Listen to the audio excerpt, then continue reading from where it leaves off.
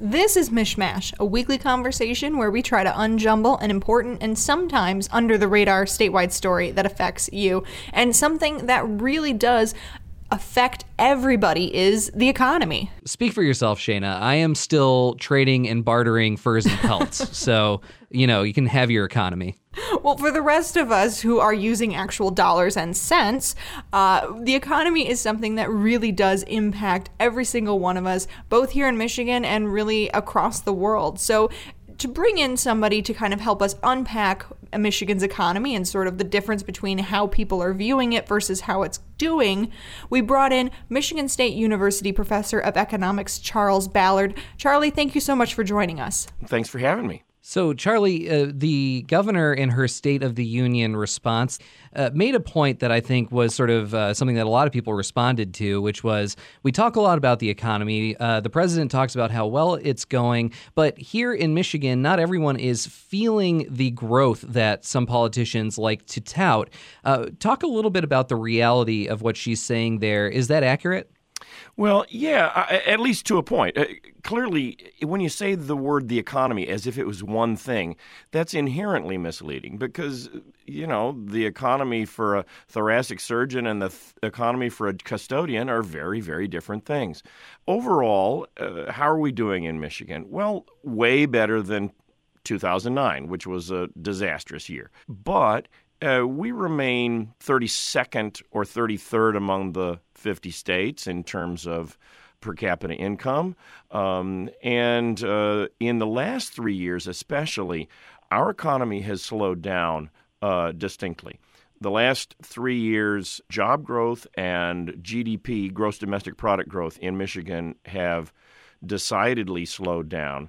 So I think some people are feeling very good about the economy. We are at a better situation than we were a decade ago, but there are a lot of areas for concern.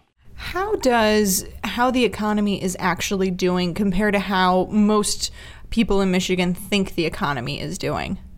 Well, I'm involved with the State of the State survey, which is run through the College of Social Science, the Institute for Public Policy and Social Research here at MSU, and we regularly ask a question of a sample of Michigan adults about how do you feel about the economy, how do you feel about your financial position right now in your household, and about half said excellent or good, and our numbers generally are pretty good. They're not quite as good as the best they were back 20 years ago, but they're way better than what they were 10 years ago. So it's kind of a mix. I think there are a lot of people who are doing okay, and then there are plenty of Michiganders who are struggling as well. Charlie, we talk a lot in the media, especially about whether or not a recession could be coming. And obviously, I think a lot of that is speculative. But I just want to get your thoughts quickly on, how much can change and how quickly when it comes to the economy and what that means for the average Michigander. Well, recessions, when they come, usually come kind of quickly. And forecasting them is very difficult. 6 months ago, I think there was a lot of concern that the national economy was on the brink of a recession.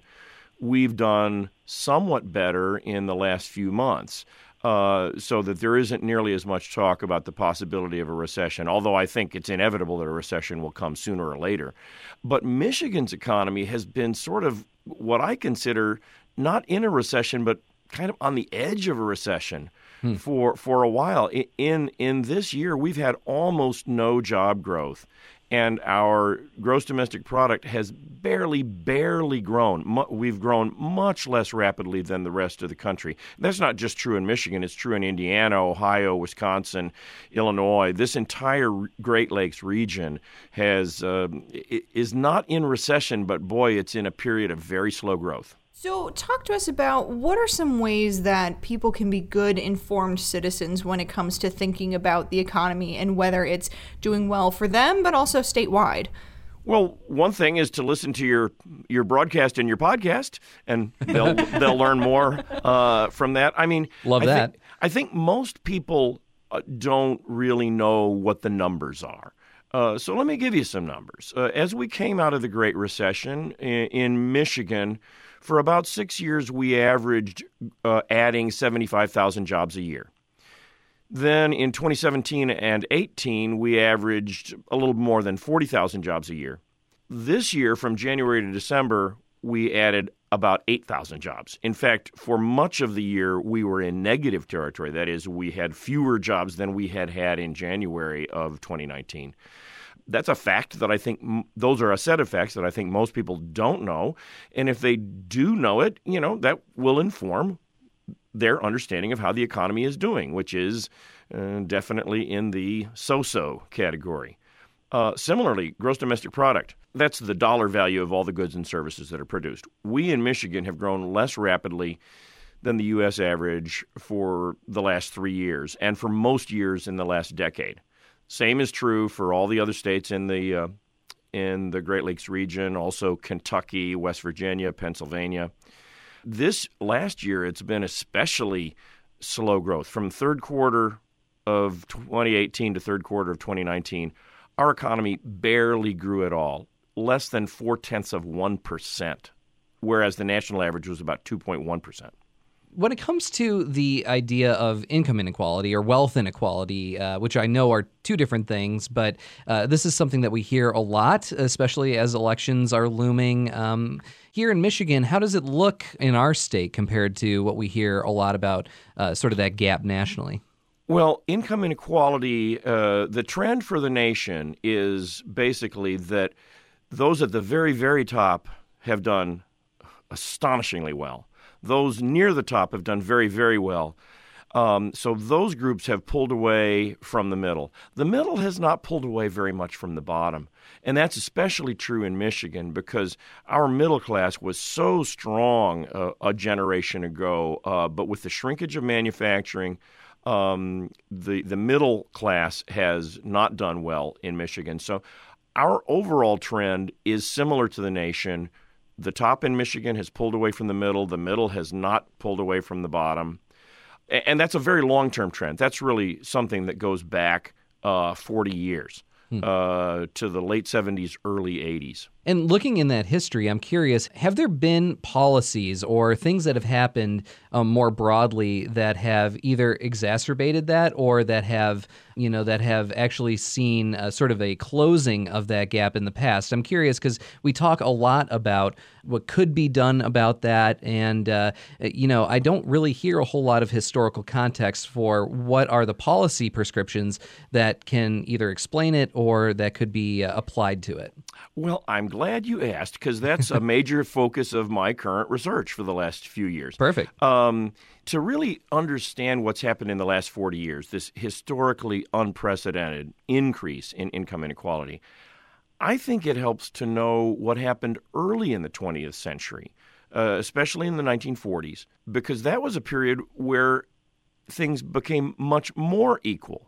Basically, what happened was we became much more equal in the 30s and 40s and 50s. Then we stayed about at a very, by American historical standards, very equal. And then about late 70s, early 80s, it turned around, and now we're at a level of income inequality very similar to what we had a century ago. So it's a gigantic U-turn, and frankly, it is largely driven by policies, not exclusively. There are other things going on. But in this big equalization especially in the 1940s, that was the culmination of the policies of the Progressive Era and the New Deal. You had the National Labor Relations Act, which made it much easier for unions to organize. You had the Fair Labor Standards Act, which established a minimum wage nationally for the first time. You had the Social Security Act. You had regulation of the financial services sector. All of those were in the Roosevelt administration in the 30s. And then they really had their biggest effects in the 40s. And also the huge expansion of educational opportunity, allowing more people to move up. All of those things contributed to this great equalization, what economists sometimes call the Great Convergence, or the Great Compression. And then about 40 years later, we changed. We either slowed down or reversed many of those policies. Unions are much weaker than they are now. The minimum wage has not kept up with inflation. educational opportunity continues to grow, but at a much slower rate than it used to. Our tax system is much less progressive than it used to be.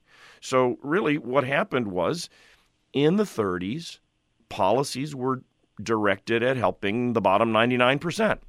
And since the late 70s, early 80s, policies to a very large extent have been directed at helping the top 1%. What should everyday citizens be doing to sort of prepare themselves? And I mean that kind of in not like a dramatic way, but we've been throwing around the word recession. The economy is always going to be sort of going up and down. What are some things that they should be doing to kind of make sure that they're always putting themselves in the best position possible, no matter the economy? Well, I think it's always good to have a cushion. And so if you have some savings, that will help you to weather hard times, if and when hard times come. Of course, most Americans have very little savings. About half of American households are living from paycheck to paycheck. And so how much is their wealth? Well, gosh, I got $14 in my pocket. A lot of people don't even have a checking account. I understand that it's hard to save, because there's so many things that we really view as necessities. You have to pay your electricity bill. And yet, if people can discipline themselves to save some, that will provide a cushion if hard times come, and it will also provide the foundation for retirement. The earlier you start saving, the better, because the miracle of compound interest is that a dollar saved when you're 20 is likely to be worth a whole lot more when you retire, whereas a dollar saved when you're 57, if you retire at 65, there's not much room for growth. Charlie, is there anything that we haven't asked that you'd really like to expand on when it comes to the sort of these broad subjects that we're talking about today?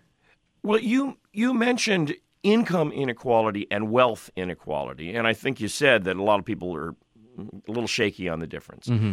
Income is how much comes into your household in a year, and it's mostly wages and salaries for most people.